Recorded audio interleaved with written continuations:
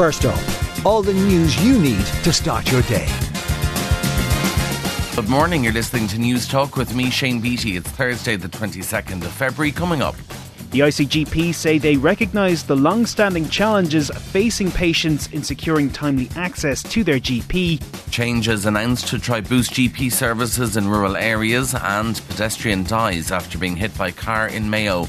Plus, we'll have all the other news making the headlines and the latest in sport and entertainment. But first up this morning, a number of initiatives have been announced to improve rural GP services. The Irish College of General Practitioners is welcoming the supports and believes they will address the doctor shortage. Aidan Delaney has more.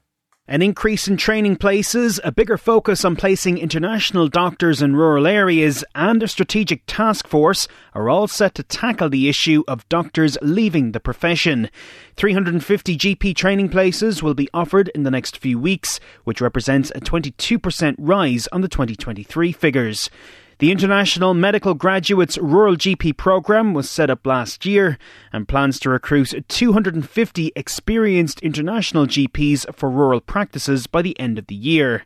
Elsewhere, the Department of Health has established a task force with a specific aim to address the expansion of the Irish population and plan doctor services around it.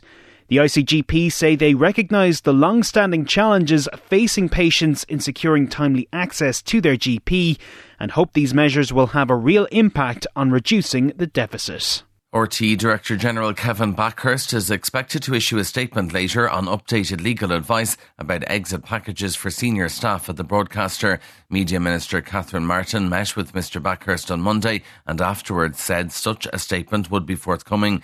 Last night, RTÉ confirmed the legal advice they sought had now been received and the Minister had been briefed. Separately, Taoiseach Leo Varadkar has indicated to the Fine Gael Parliamentary Party meeting that RTÉ may be moved under the remit of the Controller and Auditor General. The Minister for Integration is to meet councillors and business leaders in Drogheda today to discuss the future of the D Hotel. It's been earmarked to accommodate 500 international protection applicants, despite opposition that it'll negatively impact tourism in the town.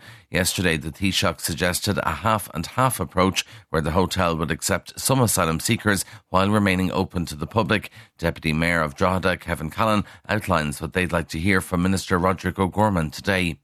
Did his department do any risk assessment of the impact on the economy? Can packages be delivered to local businesses to ensure we keep people in employment? People in Drogheda want to help wherever and whenever they can.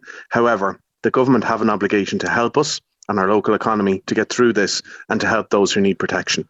A 33-year-old man has died in hospital overnight after being injured when he and a young girl were hit by a car in Ballina in Mayo on Tuesday night. The local coroner has been informed and arrangements are being made for a post-mortem examination. The child, who was also injured, has been discharged from hospital. Gardaí are renewing their appeal for witnesses to the collision to come forward.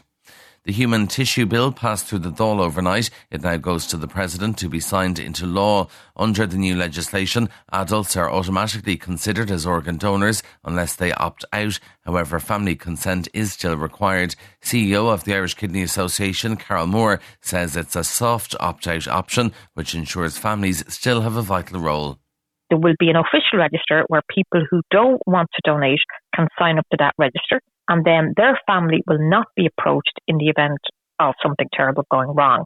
For everybody else, in the event of them being a potential organ donor, the family will be approached and asked if there's any reason that their loved ones would not have wanted to donate their organs.